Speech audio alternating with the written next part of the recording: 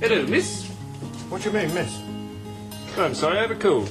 I wish to make a complaint. I don't mind if you go. I don't mind if you take it slow. I don't mind if you say yes or no. I don't mind at all. I don't care if you live or die. Hello and welcome back to Beyond the Sofa. I'm Peter. I'm Dave. And I'm Jono. Hello! Hooray! Hey! Yes, joining us in this new year is Jono Park. Great to have you back, Jono. You've been very quiet over the past 12 months. What have you been up to? I haven't been podcasting. No. At all. But instead have been sort of fairly busy, just around my own business, so very busy with that, but also the arrival of child number 3. Fantastic. So Hooray! Alongside Sarah, Jane and Harry, there is now Nissa. Oh, they're going to say K9. Okay. Nissa. I met Nissa the other day, actually, and she was exactly the right age of like somebody who would have been born around 82, 83, and I was like, I wonder if you know, but didn't have that conversation. I once met an Edric. I had a teacher with a daughter of the right age to be a Tegan. And Perfect. that's what she was named. So, yeah. The legacy of J&T will live on. Speaking of J&T, flamboyant executive producer Chris Chibnall this year brings us another episode. I guess we'll just sort of go straight into it.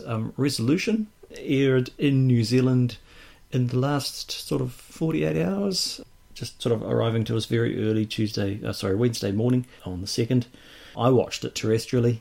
What about you guys? On the telly or tune in through the laptop? I effectively tuned in through the laptop while it was on the telly just to skip the ads, to be honest.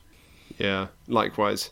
Literally just watched it about 2 hours ago. Oh, wow. Oh, wow. For the first Fairly time. fresh. Yeah. Yeah. Didn't jump into it straight away, which we might talk about later on. Oh, perhaps we should start with you then, Jono. Were you surprised and delighted? I think it started really well. I think it looked... God, the series has been great looking. It has, yes. And I think this was beautifully directed, some amazing camera work in there, and just the colour of it and the scale of it was lovely. And I thought it started really well, and and then it sort of felt like it very much ramped up towards quite a rushed ending, and I didn't quite understand how parts of it really fitted in. Specifically, as much as I love Ryan, the stuff with his dad, also great, but felt like it just dropped in from a completely different show. Yes. And so you sort of had these moments of, high tension and energy, and then a pause in a cafe, and then back into the energy, and then a pause in a sitting room, and all great stuff and really well acted, and I really liked it. But where did it come from? Yeah. It was kind of out there. Last time we had a Doctor Who adventure with Daleks, which had a cafe cutaway that was at least Geoffrey from The Fresh Prince of Bel-Air in there. True. Yeah. But yeah, very definitely an A and a B plot. Or just like an A and a X plot. It's really hard to criticise it because it was really well acted, and I really love the actor who plays Ryan. I think he's probably been my favourite throughout the series. Cousin Cole. Yeah, when he's been given stuff to do. But I think, it was sort of quite bizarre. It just arrived and it was there, and it felt like it was a completely different show. Yeah. My benchmark for watching the series has become, over the season, the episodes I can watch it with my family and my kids, because part of the thing about the last season is, okay, it's a reboot and a reshift, and it's not being made for me as a diehard fan anymore. So to watch it with my children and see, okay, how are the new target audience dealing with it, has been the way I've tried to address it. And that scene in the cafe, my daughter, who'd been really digging it up to then, just turned to me and sort of made little talky hands out of her hand, talky faces out of her hands, and blah blah blah blah blah blah blah blah blah blah blah blah blah blah. And it shouldn't be, because this is sort of like the culmination of Ryan's character arc. But when you have it in a story with the Daleks, it just sort of kills the action dead. Yeah, it's the other resolution of the story, of course. Although you could argue that the resolution was really in the last episode, and it was really between Ryan and Graham rather than Ryan and his dad. That really wasn't lampposted so much within the earlier series. You could have easily taken it, as read that his dad's an absentee father. End of story.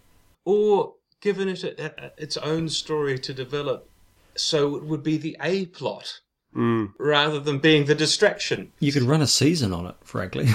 But it's like a Pete Tyler, right? Yeah. So that was Father's Day being the Rose's dad's plot line, culminating in an entire story. And I suppose it would be the same with Martha and her family as well, in a way, and Donna, and it all ties up. Whereas this, what's the purpose of Ryan reconciling with his dad in terms of the relation of driving the plot for Doctor Who? Someone had to bring the microwave. Yeah. It's almost like they opened the cookbook of how do we inject character in here.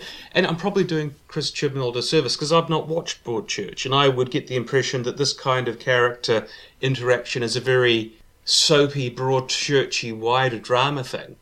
But again, it's the inconsistency of dropping it into a Dalek plot when they're Daleks, right, dun dun dun, and then cut to the cafe. Yeah, it just sort of went at 90 degrees to the romp that the rest of the story was trying to be. But I've got to be honest, it's a symptom because there's another big example of that. I don't mean to jump on you. Sorry, John, you carry on. No, you pick up the baton and run with it because I'm intrigued. Okay, we got all this stuff about it being a scout, and it's a super duper Dalek. The only reason it's a super duper Dalek is so the Dalek can stymie the TARDIS without actually acknowledging it. Without the Dalek going, oh, there's a TARDIS, let's stymie it, and slow the plot down by 10 minutes. And I watched this, and my family enjoyed it, and I enjoyed it. It was great. And then I watched it again to sort of start critiquing it. And the whole thing with Brian's dad and it being a super-duper Dalek and not having a shell. And it's a remake of Dalek with body horror, with padding that slows the story down. And even at the end, they've killed the Dalek. Oh, no, it's got hold of Aaron. And so you have another ending on the ending. And again, I was talking about my family watched it. My mum watched it terrestrially. And it got to 9:30 and she said, they've beaten the Dalek. Oh, Aaron's caught by the... I'll watch it later. And she said, did I miss anything? And it's like, well, no, not really. How did they get rid of the Dalek? They threw it into a sun. Okay. But they zapped it with a microwave. Yeah. You know, it's all watchable and it's entertaining. But it doesn't hold together as an A to B story. You know, you could take big chunks of it out very easily. You'd run it in half the time. And that's my big gripe about it. It's the best story of the season, and it's the most lame Christmas story ever. Oh, come now. Oh, well, come on. Well, no, but it's not got the spectacle or the oomph. Dr. Mysterio, anybody? It's no Dr. Widow in the Wardrobe. Yeah, or that too. Lame's too strong a word. Okay, I take that back. But it doesn't bear scrutiny. It doesn't actually hold up as a long-form story. It's a short-form story with bits thrown into it. But that's the theme of the whole year, really, isn't it? We've not been dealing with an arc. We've not been dealing with recurring motifs and so forth. Yeah, there's been a bit of a through line between Ryan and Graham. We had a returning villain from the first episode, bookending the season. But to have a one-off Dalek story at this stage is not... I mean, there's nothing new. Everything else has been pretty much a one-off by design. And again, I'm probably making it sound like I disliked it more than I did. Because watched it, enjoyed it. There were bits that were really good. There were bits I really liked. I thought the guest cast did really well. But it's just when you watch it again and just look at it, it's all bitsy and piecey and yeah. PC gone mad? Oh, no, I wouldn't say that. I don't have a gripe about... because it was posted on the internet, the season's got social issues and stuff. No, I think that's fair enough. It's something you can have, it's something you can work off and use as the wider educational merit of the series. But just as a story, it's a Dalek. There were some fun bits of in there which I quite liked. Oh, by the way, do you know that I'm recording this in Auckland, New Zealand? What? They were fun. The huge title. Oh, right. I thought you were being the Sky Tower for a moment then, Jono. No. So they were quite fun. And it felt quite broad, like it felt quite expensive. Cinematic? I can't get over the look of the series. It just feels so beyond what we've had. God, it really does feel like it's been a long time since you've watched the series, Jono. Yeah, no, because that's the thing. I thought it looks cinematic, and I agree with that. And there's that lovely scene in the sewer and all that stuff. But it seems actually quite small and constrained because it's in a sewer, it's on the street, it's in Graham's lounge. It's in a shed. In a shed and a couple of quarry shots. And a call centre. But I think that's been a symptom of the series as well this year, is that it's had a very reduced cast roster. And I think part of it may be due to the fact that there are 4 people in the TARDIS. It's a bit like Big Finish. In the early days, you could really only have, 6 characters if you wanted to write for it? Something like that, yeah. Yeah. And it makes it seem very much smaller. As for me, yeah, look, it was fine. I would put it probably somewhere in the top 3 stories of this year. It was nice to have a Dalek story back. Peter, there's only one story It's the top story of the year for me so far, but sadly, also the bottom. Where to from here? Can't wait for the season survey in DWM this year. It's going to be a flat line. I don't mind a scaled down story in this regard. I am very much of the school of, one Dalek could destroy an entire world. I like that rather than, a whole sky full of CG Daleks, which just induced yawning in me back in the day. I thought it was really quite novel that the Dalek comes back in an altered shape, and I much preferred this mutant to the RTD one with the sort of the eye. And in general, it was fine. What do you think of the Junkyard Chic? Yes, this Great Heap Challenge. It was a nice, again, bookending compared to the Doctor. Everybody said this, but compared to the Doctor bashing up her own Sonic using, spoons and Sheffield steel in the first episode. That must have been deliberate, and I don't mind it. Look, in a story which has had a Dalek weirdly, magically reconstituting itself from 3 or 4 corners of the globe, and just doing all sorts of weird things, for it to just go down as so low-tech as to sort of hammer out a new body for the new year in a corrugated iron shed, yeah, I'll have that. That's fine. I'll suspend my disbelief there. And it was admirably wonky. It didn't come out with an Al McPherson body. There was sloppy welding and everything as well. It had a bit of a wobble to it. It's fine. The A and B plots, they were a little bit distant from one another. And the resolution, obviously Aaron's grip is a lot stronger than a supernova. But we got there in the end. Somewhere in the mix, Yaz was doing nothing as usual, but we'll get to that. No. She took some people to a door. Okay. I have a theory about that, but we'll save it till later. You've got a theory, Dave? Yeah, I know. Forget about dyspraxia. Yaz has Harry Sullivan syndrome. Yep. In the sense that Yaz is the strong, competent, smart female character who can do everything by herself, and then is completely redundant because they cast a Doctor who does that anyway. The same way Harry was the action man to do anything for the 4th Doctor, if they cast him as a Hartnell or a Troughton rather than a Pertwee or a Baker. An old man. Yeah. Mr. Pastry, yeah. It's just a vibe I've got, that Yaz is perfectly competent and capable and a strong female character in a show where she's sidekick to a lead strong female character, and as a result she's left with nothing to do. And it's a real shame, because I found Yaz, actually, I'll put my cards on the table now, short of Donna, Yaz is my favourite female companion in the New Who. She's got all this potential. She's more competent than Martha, less. Maybe Rose is in the mix as well. But I was sort of rolling my eyes a lot with Amy Pond. Bill was good, but they squandered that. Yaz should be a lot better, but she can't be because there's no room for her to grow because her mojo's been stolen by the Doctor. I think all the oxygen's been sucked out of the room by Ryan and Graham as well. Yeah, exactly, yeah. But again, she's this character who works perfectly well on paper and should shine because she's acted well. There's nothing wrong with her, but just no room in the script for her to do anything. Dave, I'm going to tell you to put a pin in that phrase, looked fine on paper, because I think definitely want to come back to that when we're looking at this series overall. Fair enough. Otherwise, that was resolution. I thought it was pretty much ending this run of stories on a high note, and a definite improvement on Ranskoor of Kolos, supposed finale.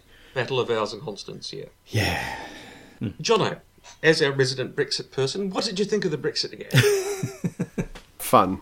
Good. Definitely a lot better than the Wi-Fi. have a conversation. Yeah. God, that was appalling. I've never seen such a big lead up to a joke, and then the joke itself then has to happen and have a lead up, and it took some time, didn't it? You could see the life drain from her eyes as she was delivering it, I swear. What? I bet Big Finish is spitting. They have a whole new unit series, which is now probably going to drop off the radar. I thought there should be a special shout out to the guest cast. I thought the guest cast was very good, particularly Charlotte Ritchie as Lynn. I thought she did exceptionally well. I was quite hoping that she'd turn around to the Doctor and go, "I am a human Dalek." But it didn't happen, which was slightly disappointing. But never mind. I found it really strange, though, having watched all the episodes of Call the Midwife, that Graham didn't recognise her. Oh, is that where she's from? I'll insert Tumbleweed here. And would it have worked better? Well, it did feel like that the whole "it's a Dalek" was meant to be a big reveal, and We were all expecting a Dalek. yeah, but they'd played it in such a way that my daughter, who's not actually been watching the media and the hype about it, when it said, "Oh, it's a Dalek," she went, "Oh, is that what Daleks are really like?" You know, would it have actually worked better if we hadn't been spoiled? Well, I thought there was still a reasonable amount of healthy doubt about whether there'd be Daleks in it or not. I eventually spoiled myself and worked out that there were. In fact, it didn't take very long on Twitter at all. Once it had aired, BBC's marketing wing finally swung into action like it never has this year, and started showing pictures of the story. And there was my first view of the Dalek. But no, yeah, I don't know if it was hugely spoiled. I think you had to sort of look for it. Were you looking for it, Dave? In the UK, they released the ad as it was before, but with "Exterminate" superimposed on the end about a week before New Year's. I thought it was on Christmas Day. Yeah. It was on Christmas Day. I was going to say, it felt fairly obscure that I didn't even really stumble across that until somebody had mentioned spoiler. If you listen to the end of the trailer, ding, ding, ding. Okay, fair enough. This is probably, symptomatic of the whole season for me, but I read a review of this before I watched it, happily scrolled through various photos and bits and pieces from it, which makes me wonder quite how invested I am in this than I used to be. Because I remember, a year and a half ago, whenever it was, I was sort of railing against the BBC for spoiling the fact that John Sim was Back. in Series 10, which feels like about 27 years ago. But now I found out there's a Dalek in it. I was like, had a look. Oh, yeah. And then watched the episode. I don't care anymore. If ever there was a season that, since New Who came back, that made me feel the season's not for me, and I'll quite happily watch it with my kids and watch how they respond, this is it. Yeah. I ceased to have cared. For me, I spoiled myself as well. And there's an element of, this is what podcasting is, to a degree, and I don't know if you'd necessarily disagree, Jono. I think an element of sort of research beforehand. But also I thought, there's only a very slim chance that I'm really going to be surprised here. Junior kept saying, is there going to be a regeneration? And I had to think to myself, actually, yeah, the last few Christmas specials, there's generally been a regeneration.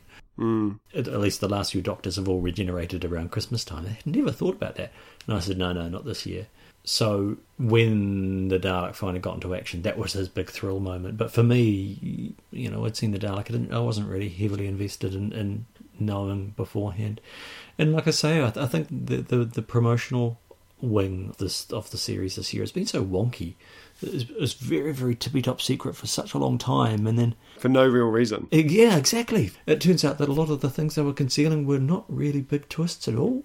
Then they'd flip it around and say, I'm not sure if you guys ever saw the social media stuff that came out just before It Takes You Away, where something came out and it was like, if you've watched an episode, you must watch this one. Dum dum dum, because of whatever. Now, is that just because they were saying that Sharon Clark was back? Can't be that big an exciting thing. Well, the message clearly didn't get through because it was the lowest rating one of the series. I think what happened was one reviewer in particular liked the way the story was structured, and the first half of the story with the mystery and the not mystery and the speakers and stuff was very well handled. And I have to admit, until about the last third, It Takes You Away, I thought it was actually a really well put together story. And you encounter this before listening to other people's podcasts. There are people who watch for different reasons and like different things. And for me, as evidenced by this one, I can sit through it and watch it the first time and enjoy it. But because it's Doctor Who, I'll watch it again and start picking it to bits and then suddenly go, no. So from someone's perspective, it was great, but from mine, it was sort of average. And it's interesting you talking about the regenerations, and that's probably what I was getting at before about Christmas specials and this one being a bit lackluster is usually Christmas specials, and this isn't a Christmas special, but it's effectively a Christmas special, but they are events. And this, the only event was, hey, it's this season's Dalek story. And there's nothing for another year.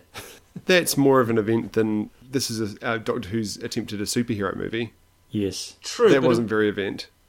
Well, it should be a big event, shouldn't it? Because, we've been saying this year that the one thing that's sort of been missing from, the roster of enemies this year is a classic foe. And this is the big one. This is the most classic, the most recognisable, not promoted. Yeah, but it's a very subversive Dalek story because there isn't a traditional Dalek casing. And while I really enjoyed the fact that Dalek was creating the I am a human Dalek and you are my meat puppet, it's not their usual stick. It was very much a subversion of the traditional Dalek story. I actually quite liked that, though. I really liked that. That whole stuff with her in was it a bathroom or bedroom? I can't remember. But was genuinely quite unsettling. And I liked the fact that it was a bit of a journey to get to the point where you have the big reveal. Nice to have a reveal without lots of 7 different colours, isn't it? Oh, yes. Like, it's almost the opposite reveal of it. It's like the antithesis of Victory of the Daleks, where they all come out shiny, plasticky, new, big, huge. This comes out crappy, uneven, broken, rusted. I thought it could have been crappier and more uneven. I did actually make a note. In Victory of the Daleks, everyone was going, oh God, I hate these Daleks, they look horrible. And Chris Chibnall says, hang on, hold my coat. Because... Well, if you're talking about a Doctor Who baddie / woman hybrid, this is also from the same guy who wrote Cyberwoman for Torchwood. Oh, I hadn't even thought of that. Oh. It could have been so much worse. No, but I was sitting there, I did actually think at the time, are they stealing the Cyberman shtick? I will subvert you and make you my body and this sort of thing. And now you say Cyberwoman and it's just like, oh God. Okay. It's Cyberwoman without the silver underpants. Oh, God. I think we can agree that the Daleks have been stealing the Cybermen's best lines for years now. Yes. Yeah. I did wonder, how much of this is actually reliant on it being a Dalek. It could have been a Cyberman. Yes, it could have been in anything. Yeah. And in some ways, I'm sitting there going, good on you, 9th century guys. The Dalekanium must have been a bit dodgy then, or Mr. Dortmund is turning in his grave. But... A wizard did it. Actually, I would much rather have seen the story of the Doctor landing in the 9th century and helping the locals beat a Dalek then. And maybe that's next year's Christmas special. I don't know. Maybe it's coming soon from Big Finish Productions. Oh. Well, actually, no, someone's actually already done it because it's one of the new books. It's Combat Magic. Oh. The Doctor lands in a battle between Attila the Hun and the forces of Rome and an alien invasion. Wasn't that also a comic strip, The Dragon's Claw probably. or something? The Tom Baker one for the DW? And Dr. Conqueror and everything in between. Yeah, okay, yeah. Okay. Sorry, I'm lowering the tone. Sorry, Jono. I feel there's a big pin in your appreciation of the season so far. I'm trying to remember at what point. I'm trying to think whether it was this season or whether it was last season that sort of just made me go, really? I think it might have been actually Twice Upon a Time, because Pete, you came on to Zeus Plug to talk about it, and I listened back to it, and we were all quite, almost kind of just worn out a bit by that point. And I think that Jodie coming on and the reinvigoration of everything, and the new look. I mean, like I said before, I love the look of it, and some that those first couple of shots in The Woman Who Fell to Earth of Sheffield up on the hill. That was just almost like a stake in the ground going, look what we can do now. Look how beautiful it can be and everything. And the visual effects are a huge leap, I think, again. And they were pretty good before, but now they look stunning. I'm just not... I've been watching it with my wife. She's got back into it again. She was just over Peter Capaldi. In fact, pretty much lost interest after first season. Yeah. Just wasn't into it. Got back into it with Jodie, enjoyed up to Rosa, was really into it. And then as Arachnids came around, not so much, the Tauranga conundrum. And then just sort of slowly has sort of petered out again. And I've been feeling the same. So the biggest symptom, I guess, of my apathy towards the show now is just a complete disinterest this year of actually doing Zeus Plug, which is the podcast that I have run since, was it 2014? Which is a tragedy, Jono, because I've missed Zeus Plug. Oh, that's good. I have too. It's nice to hear local voices venting their spleens. I've had to go to other countries for the podcasts, Jono. There are many out there. Other small islands in the Pacific. Boom, boom, boom. Yeah, the Fijian Doctor Who podcast. Is there one? Hopefully there's one on Anuta Island. The Tokelauian. If there's a Solomon's yeah. one, they'll be absolutely having kittens now. Finally made it on the Who map. But the biggest idea was this year, I mean, again, just for personal reasons, obviously with a new child coming along, to do what I was going to call the Above, Between, Below series, which was a start of the series, middle, and an end, and missed the start. Got towards the middle, thinking, can we do a middle one? And then just like, no, I've got nothing to say about it apart from I think that it looks really good. The stories have all been okay. Mm-hmm. Yeah. Nothing's really stood out. I think if I was going to sort of pick probably the one that I enjoyed the most up until the point where it was sort of like the solution came out of nowhere 10 minutes before the end was It Takes You Away. I thought the first half of that, even the part in the middle, I really enjoyed it. And I was like, this is great. This is really good and interesting and people have got stuff to do. But other than that, I'm struggling to think of any that really, I mean, even Rosa, it was great, but I don't know. It just... That didn't have a point? No, and so many of these episodes, it's just I'm finding Jodie, I'm enjoying her, but she's just so. Sarah, my wife, said the same thing. She's so breathy. I mean, for an actress of her caliber, I guess I was expecting a little bit more shading, whereas it seems to go from excited breathiness and a lot of fast talking, Rambling, yeah. which I don't feel is her natural shtick. So there's a lot of that. There's been little glimpses, like I think the "go and have one of your little sleeps" line from Ghost Monument, that little speech she gives to the guys trying to win the race, was like a little glimpse of like, oh, that's interesting. Like that was quite cool. And little moments just dotted through, but my God, there haven't been many of them. No, I agree. Jodie Whittaker's Doctor is in small scenes, and with the Resolution, it was you let Ryan down. And just that bit there is the contrast you need to the manicness. With Tennant, with Smith, even with Capaldi to a bit, there was this manicness, but the manicness was always contrasted by the darkness. And Whittaker, as you say, Whittaker's all breathy and manicness and windmill arms and all this stuff. And there's not enough of those little scenes where, you're right, they are there. They're like little nuggets, but there's not enough of them to balance the character. Another one was a weird one, but it was like when she was writing the chalk message on the wall and "It Takes You Away," like that was another little moment of like, everything's not being explained to us through her. Like her doctor is a plot doctor. It's just like progress the plot and come up with the solution of why things are happening and kind of tell us what's going on, rather than there being any kind of sense of us discovering for ourselves. And that's what the problem with "It Takes You Away" was. She suddenly says, I think it's what I was told when I was a kid, which is this other universe. It must be that. And that's the point where the wheels fall off for me. And I remember doing a Zeus podcast with you, Jono, for, what was it? The robot aliens with the smiley faces. Smile. And saying... Oh, smile. Funny that. And Kablam. But the whole... Greatest show in the galaxy. The whole story runs along great until a point where all of a sudden it just goes bang and all the wheels... It's like running a marathon. And then in the last straight, crashing into a kebab stand. And all the stories have been a bit like that. And even with Resolution, there's this bit where she turns around and go, "Oh, well, I bet you took all your stuff and you put it under the UV light and that made all that." And it's like, we know that. You don't have to tell us. We saw it. It's gone from show don't tell to show and tell. I'm just going to think like where we were sitting at this point with all the other doctors, like where their character was. I think Tennant pretty much was straight into it straight away, right? So by the end of his first series, you're completely on board with his doctor and who he was.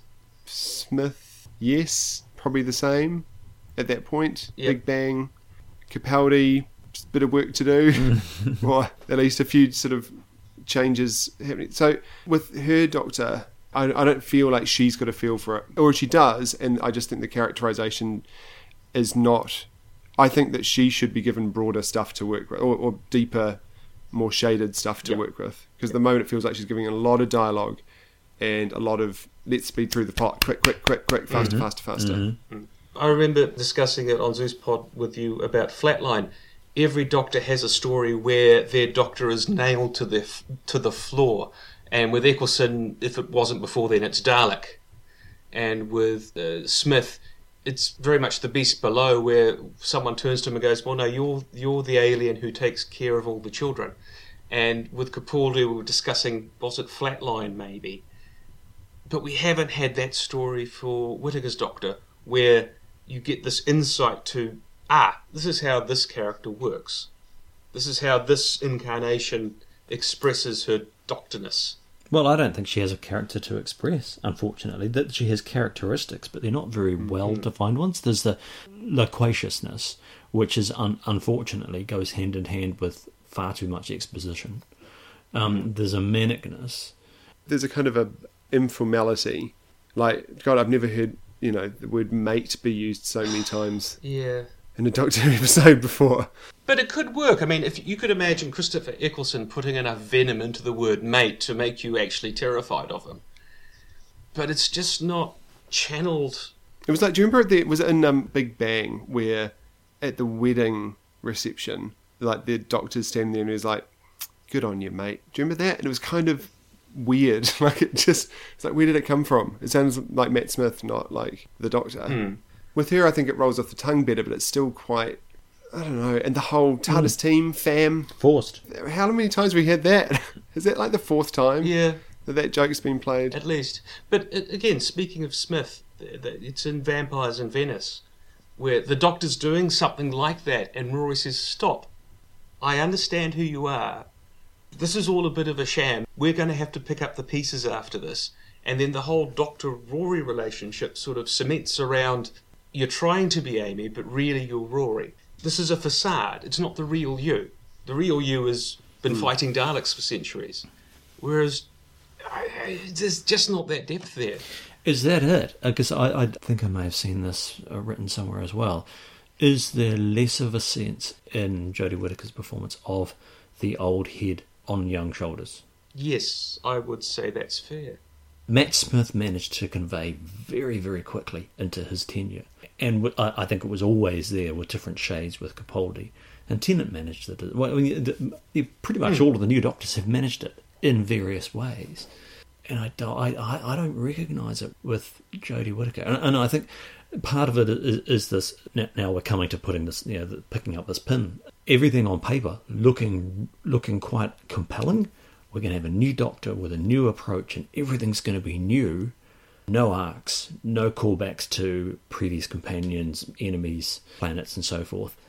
But with that, you need something to sort of bolster up. You need that sort of that Eccleston speech in Rose, that actually sort of says, no, this is someone who's been around for a hell of a long time and has seen some things. And I don't remember that with the 13th Doctor. One of Peter Capaldi's defining moments was the speech in the Zygon two-parter. And there he's doing the manic, yes, this is a game show, this is this. But it's a front, it's sarcasm to hide the fact that this is all actually very dark and I have seen this before and I never want to see it again. But there's just not the depth behind that with Whittaker. It's all the front almost. And I don't think it's her fault. I think it's just, we discussed it before, it was a Doctor Who show idea, but it just rang so true. They've taken the gabbiness and the gobbiness of the Doctor, which is the superficial character, and written all the stories around that being the fundamental character. But I'm glad in a way that she's not encumbered with the whole guilt / lonely god kind of thing.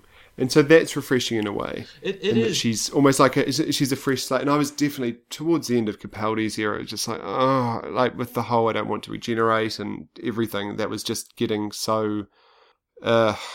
So to come in and be completely fresh like that is great. But you're right, some kind of acknowledgement of the depth of who that character is. Otherwise, she could just be a fun time-travelling alien. Enabler, yeah. She could be River. It's the classic case of be careful what you wish for, because I agree wholeheartedly. On paper, the clean sweep and the get rid of all the angst, and it just seems like a brilliant idea. It's great. I love it, because I too was getting sick of it. But you've got to replace it with something, not leave a void. And that's the problem, I think. That all that's left is the superficial charm of the Doctor, and the depth has sort of gone out with like the baby with the bathwater. Do you know what was, I think when it was announced and there were all sort of the rumours swirling around, the two most exciting rumours I'd heard were that she was going to be stuck on Earth without the TARDIS, and that it was going to potentially be one long story. Now that, to me, sounded exciting in mixing it up. And then when they said it's going to be 10 standalone episodes, what I did like was the fact that you've got 10 different stories, and so there were 10 different settings and 10 different ideas, but God, nothing jumped out. I can't even remember. I'm just trying to think of what the ones towards the end were, because even they, like the Witch Hunters, they're quite fun, but it's just, it's gone. The irony is I could read them out to you because I wrote them down here, but I wrote them down here because I had exactly the same problem. Of remembering what they were? What order were they in, and how did that one there, and I've only got 9, where was the other one? And so what would you call the highlights of the series? If you had to pick the top 3, what would be the ones?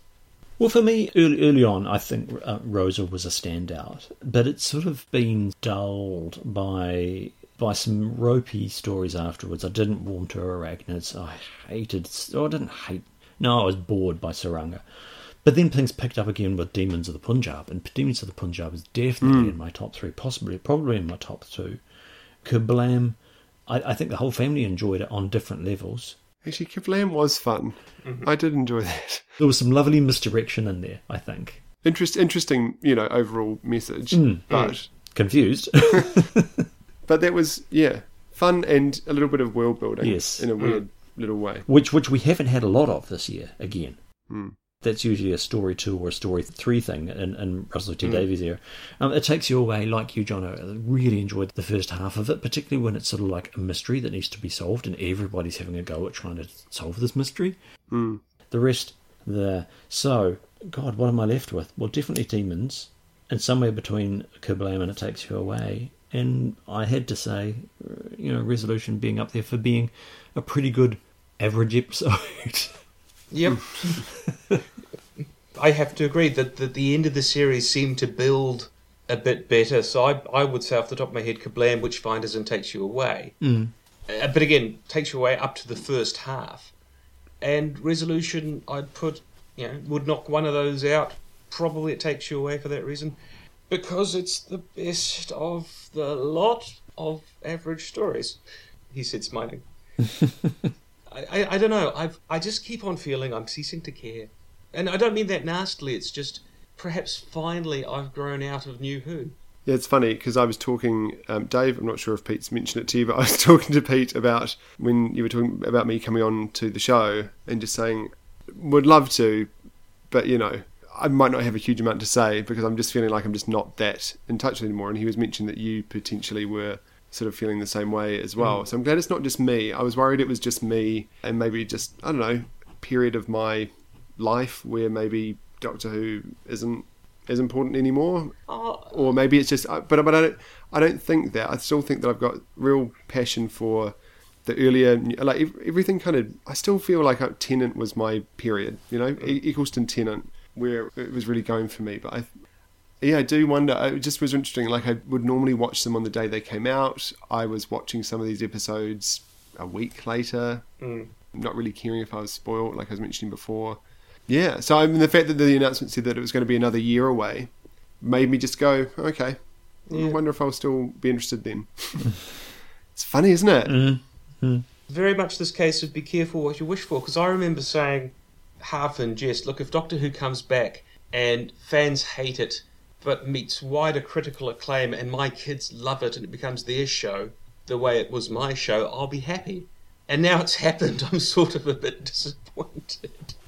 And that's my failing rather than its. No, but hang on, but that happened. So we talked about this years ago, Pete, when we were doing like the little pub zine, and there was an article in one of the little things we did, it would be like 2006, 2007, talking exactly about the fact of kind of let it go. We were sort of years ahead of Frozen. Let it go, because it's not really ours anymore. And that was talking from a fan of the classic series. Yep. So it's already happened. That has happened. I think now it's just the fact that we're onto, I guess, cycle 2, and we've been spoilt recently over the last 5 years with a return to quite a fan-orientated show. Yep. Weirdly, to the detriment of the show. Well, not Yes. weirdly, but to the detriment of the show.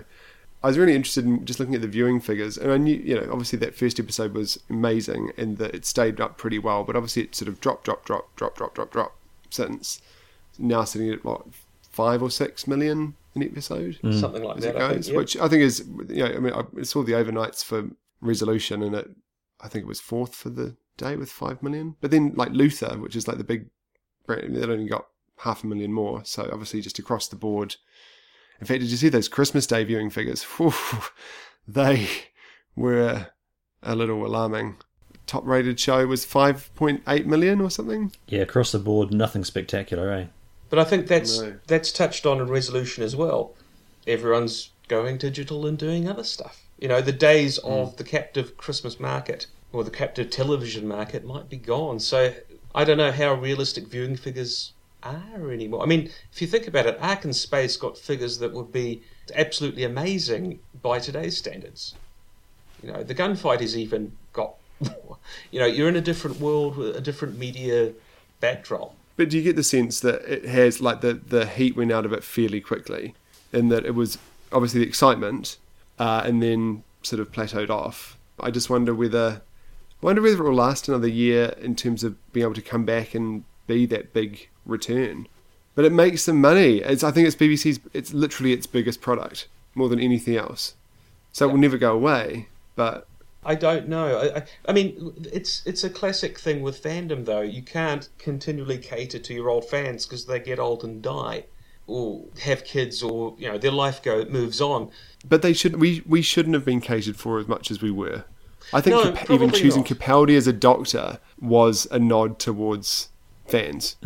Otherwise, they would have chosen another Matt Smith or another, easily digestible person. A lot of the young fan base was railed against Capaldi because he was old. The other thing is also, could you have done Whittaker when Capaldi came up? And I don't think you could have. We had quite a steep Missy-related learning curve to the idea of the Doctor being a woman, even though it had been touted for 20-odd years. Yeah, the new broom seems to be sweeping extra squeaky clean. Are you excited about the next series? The one a year away? No, I don't have the adrenal glands for it. They'll expire around June. I might get excited when the first trailer comes out, but my plan at the moment is to get my kids to watch the 2 episodes this season they haven't, and if I'm lucky, get them watching some old Matt Smith episodes, and that's where my focus is. I've ceased to care about the new product, I think, and I finally have let it go. It's taken a long time for me. The idea's been percolating in our heads for 3 Doctors, and now it's finally come. Because I remember having that discussion going with Chris Mander to Longleat in 1997, looking through the exhibition and going, oh, I think I'm over all this now. And I just keep on getting drawn back into the web. And I think maybe finally, like Voyager, I've passed the heliosphere. I've passed the heliosphere of Doctor Who's orbit. I don't know, but like you, it's really interesting. I'm sort of sitting there going, oh, it's good, and I'm entertained, but it's not what I think it is. I'm quite looking forward to revisiting it when my kids are older. Yes. From the start. And I would say from the start, I mean Christopher Eccleston, probably. And watching it through their eyes, I think. Oh, it's a funny one. It's funny thinking about this because Doctor Who's been such a big part of my life in so many ways that it's strange to contemplate the fact that actually, the end is here. Yeah. And the moment hasn't been prepared for. I'm not prepared for this. Right? This is Instead, you're hammering away in a shed. yes. Oh dear, what a conclusion to reach. What a downer to end on. Pete, where are you sitting on it? Because Dave and I have obviously, have come to this realization. Where are you sitting? Actually, for all of that, last night was sort of diverting enough where I thought to myself, okay, well, we've got a few things under the table now. We've got Ryan resolved twice. There's a year off. And I think that this year is going to be recalibration time. Hopefully, someone's been handing some pretty hefty notes to Chibnall, and he's going to be doing some pretty hard thinking because he's got a character that needs needs a bit of retooling. I know there are lots of fans out there who are saying she's absolutely perfect and you shouldn't change a thing, but it seems to me that there's weakness there, and it's not because it's a female Doctor. It's just a weakness of writing. There's a companion there who's completely being sidelined by disproportionate attention to one or two others in the TARDIS, so the crew needs to be shaken up. And the fact that this, on the early figures, seems to have outrated the series finale indicates that there's still interest in big monsters and big things. And this series, to me, has been about small things. It's been Russell T Davies' idea of a big drama in a small spaceship in the middle of nowhere with no one to see it, like a tree in a forest. And it hasn't generally worked. So when the series comes back, I wonder whether we'll see it in a different way. I wonder whether it'll be a bit of a soft reboot in the style of Capaldi's second year. And that interests me. Speaking of small spaceship, what did anyone else think of the pointy finger TARDIS? Because I've never seen that before. As the console goes up and down, the crystals wave like little fingers. I was sitting there going, so that's why we've not seen any long shots, because I thought it looks daft. But there you go. It sort of has a claw element. It does. The stalagmites or stalactites sort of clutch. Oh, I can't get on board with the new TARDIS at all. But I wonder whether we might see a soft reboot. But if we don't see a soft reboot, I don't see a lot to really sort of keep me going. And I wonder also whether this might be the last Doctor Who for a while. I don't think we'll see a regeneration out of this. We might see a war game style regeneration where it just goes off and we don't see anything conclusive. I think, if anything, if the series goes off air, the BBC know that they can probably just buy their time for a while and then bring it back. It's being rested for 18 months. But they can do that, and they know that when that comes back, there's a groundswell, and there's a whole new generation of fans who will say, I remember this as a kid. Yeah, I'd like to see that again. Just like we did. I bet you anything you like that Jodie only does one more year. I wouldn't be surprised if that's the case too. Yeah, because there was a Hollywood Reporter that got the kind of exclusive that she was going back for another year, obviously, where she said, I'm not done with the character just yet. That doesn't sound to me like somebody who... Because there are rumours going around that Chibnall was off as well. This is Doctor Who fandom. There's rumours that next year there'll be a series called Graham. Didn't we just watch that? I would. Yeah, I think you're right, Pete. I think if it stops, they need to just stop. You're right. And maybe have a nice open ending and it comes back and it further. I'd be fine with that. I reckon if you'd said that to me 5 years ago, I would have been shocked and outraged. But no, I'd be fine with that. We've got 11 series out of it. They've all been pretty good. We've had 5 Doctors. The canon's expanded. The future is bright. We'll always have Big Finish. God will always have Big Finish. Maybe not their unit stories, though. Yeah. I still stand by the mantra that if it does well and people are still watching, even if I don't care for it, great. It's fine. It's all good. I'm just not entirely convinced that... I don't know. The viewing figures maybe aren't reflecting that. But if Jodie Whittaker is my daughter's Doctor, it's all good with me. Yeah. So we're all sort of comfortably numb over this. And that is our episode title. Thank you very much.